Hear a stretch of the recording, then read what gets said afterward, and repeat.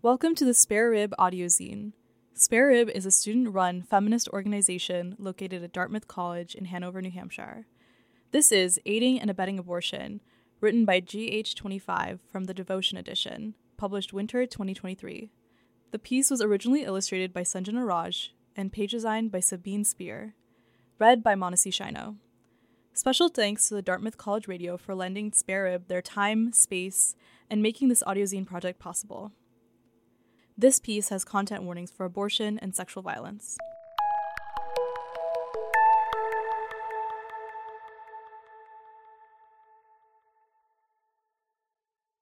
I remember tugging on my mom's jacket, impatiently asking when we were going home as we stood amongst a mass of people collected along the sidewalk next to a busy highway.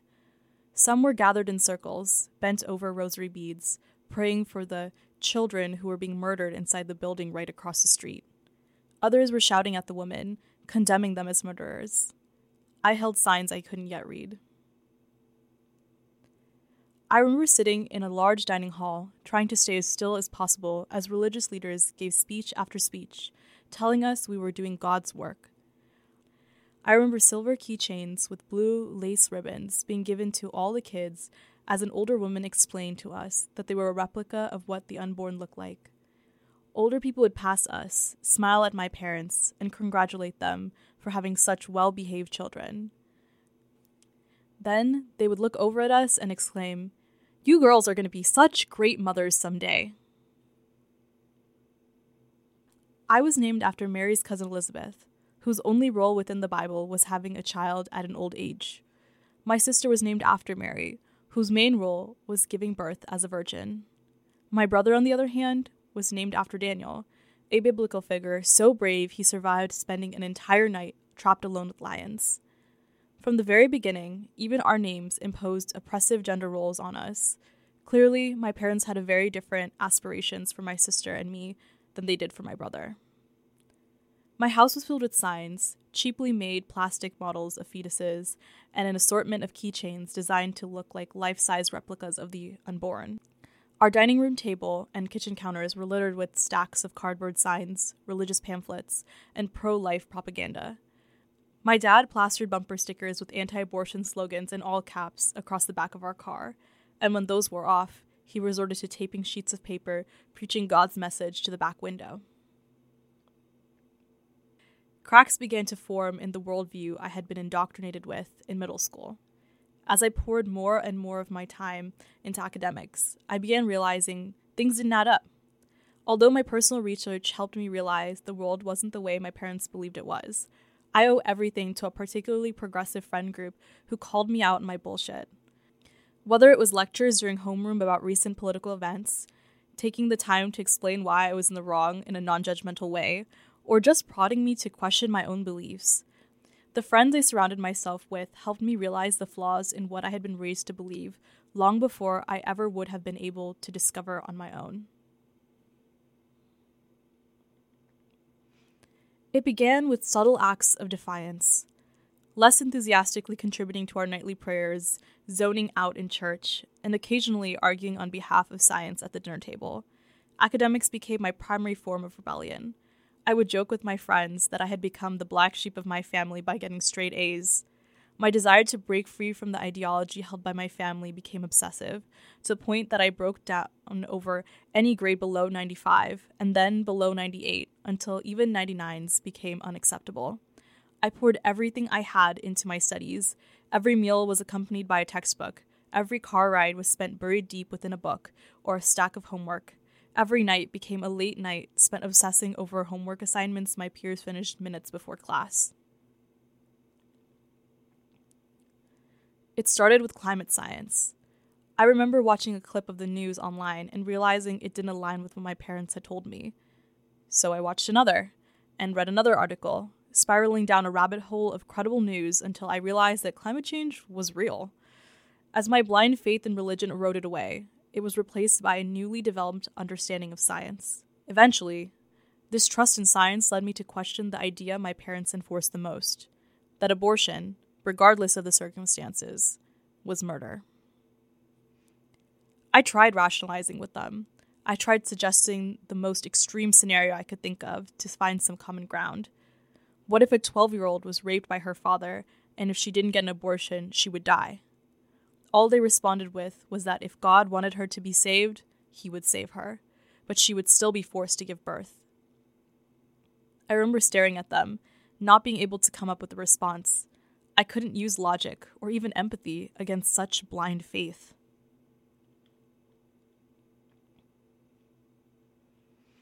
I wish I could tell you that in elementary school, or even middle school, I knew instinctively that women had the right to control their own bodies. If I'm being honest, though, I didn't. I had no idea that the ideology I was supporting caused harm. Had I not had access to the resources I did, had I not had people around me outside of my family unit who took the time to explain how the ideology I held was bullshit, I wouldn't be the person I am today. Often, trying to rationalize or debate people who hold views counter to your own can feel like a waste of time. And often it is. But sometimes you might just be able to hammer cracks into the flawed ideologies people hold. While there's a chance you could be the person who triggers a shift in mindset or even radicalizes someone, this isn't your responsibility. No woman or person with a uterus should ever be in a position where they have to defend their humanity or rationalize why they should be the one who controls their body. After realizing the ideology I held for most of my life was completely wrong, I felt the need to scream from the rooftops the new truths I had discovered. Activism became the tipping point that shattered the hold my parents' worldview had on me. I was no longer a prop holding hateful signs I had no weight to comprehend at rallies opposing my own self-interests. Instead, I made my own signs and organized my own protests, fighting on behalf of what I had discovered to be true. Activism allowed me to reclaim my purpose. It allowed me to escape the one prescribed to me by the archaic ideology held by the church and carve out a future for myself beyond what I once thought was possible.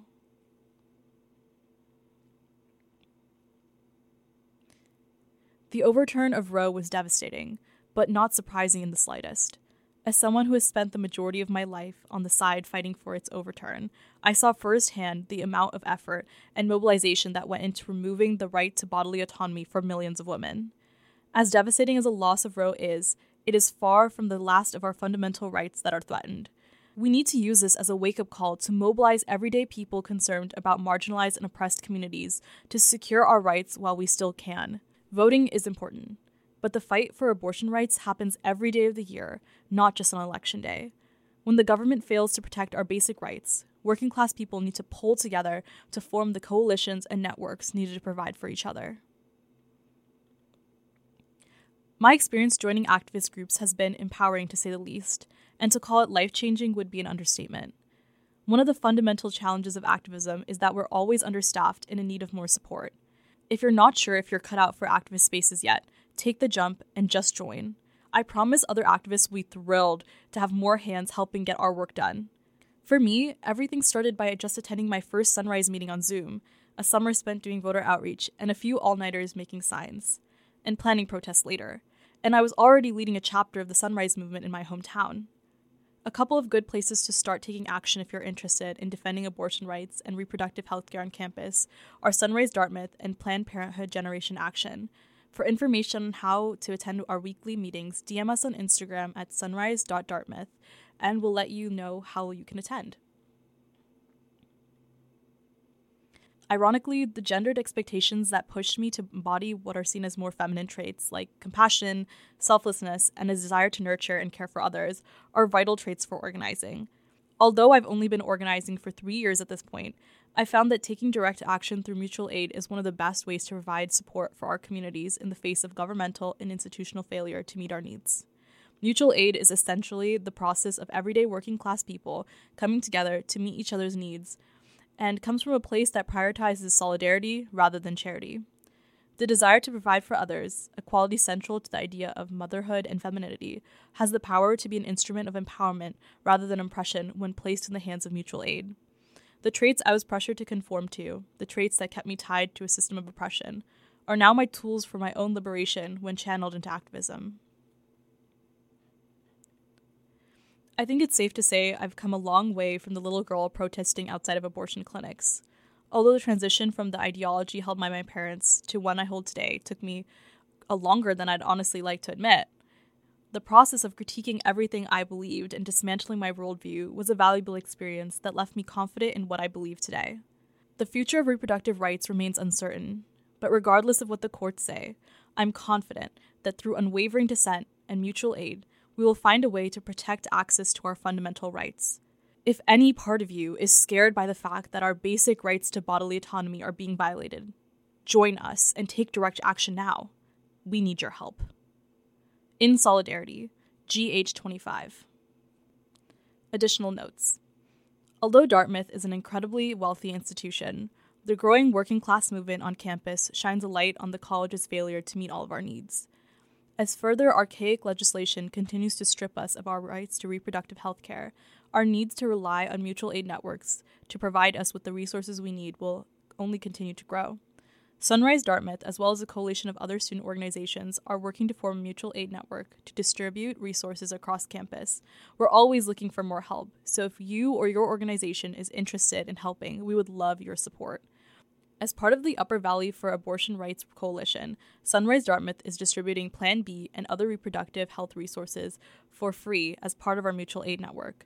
No one should ever experience any difficulty in accessing emergency contraceptives, so if you or someone you know finds yourself in need of Plan B, DM us at Sunrise Dartmouth on Instagram, and we'll deliver it anywhere on campus that is most convenient for you. You may have already seen some of the work we've been doing. If you've been in a women's or gender-inclusive bathroom on campus, you might have seen the stickers we've been distributing that read, "Need to be unpregnant?" These stickers have QR code on them that links to a website called plancpills.org, which provides extensive information about the safety and efficacy of medication abortion and directs you to where you can purchase abortion pills online.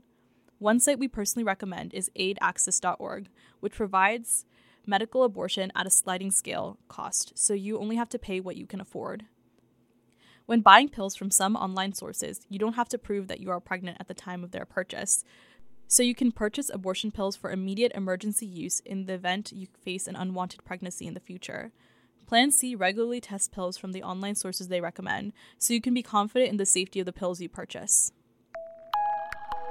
Sunrise Dartmouth and the chapter of Planned Parenthood Generation Action on Dartmouth's campus have also been distributing stickers that link to a comprehensive list of reproductive and sexual health resources available on campus.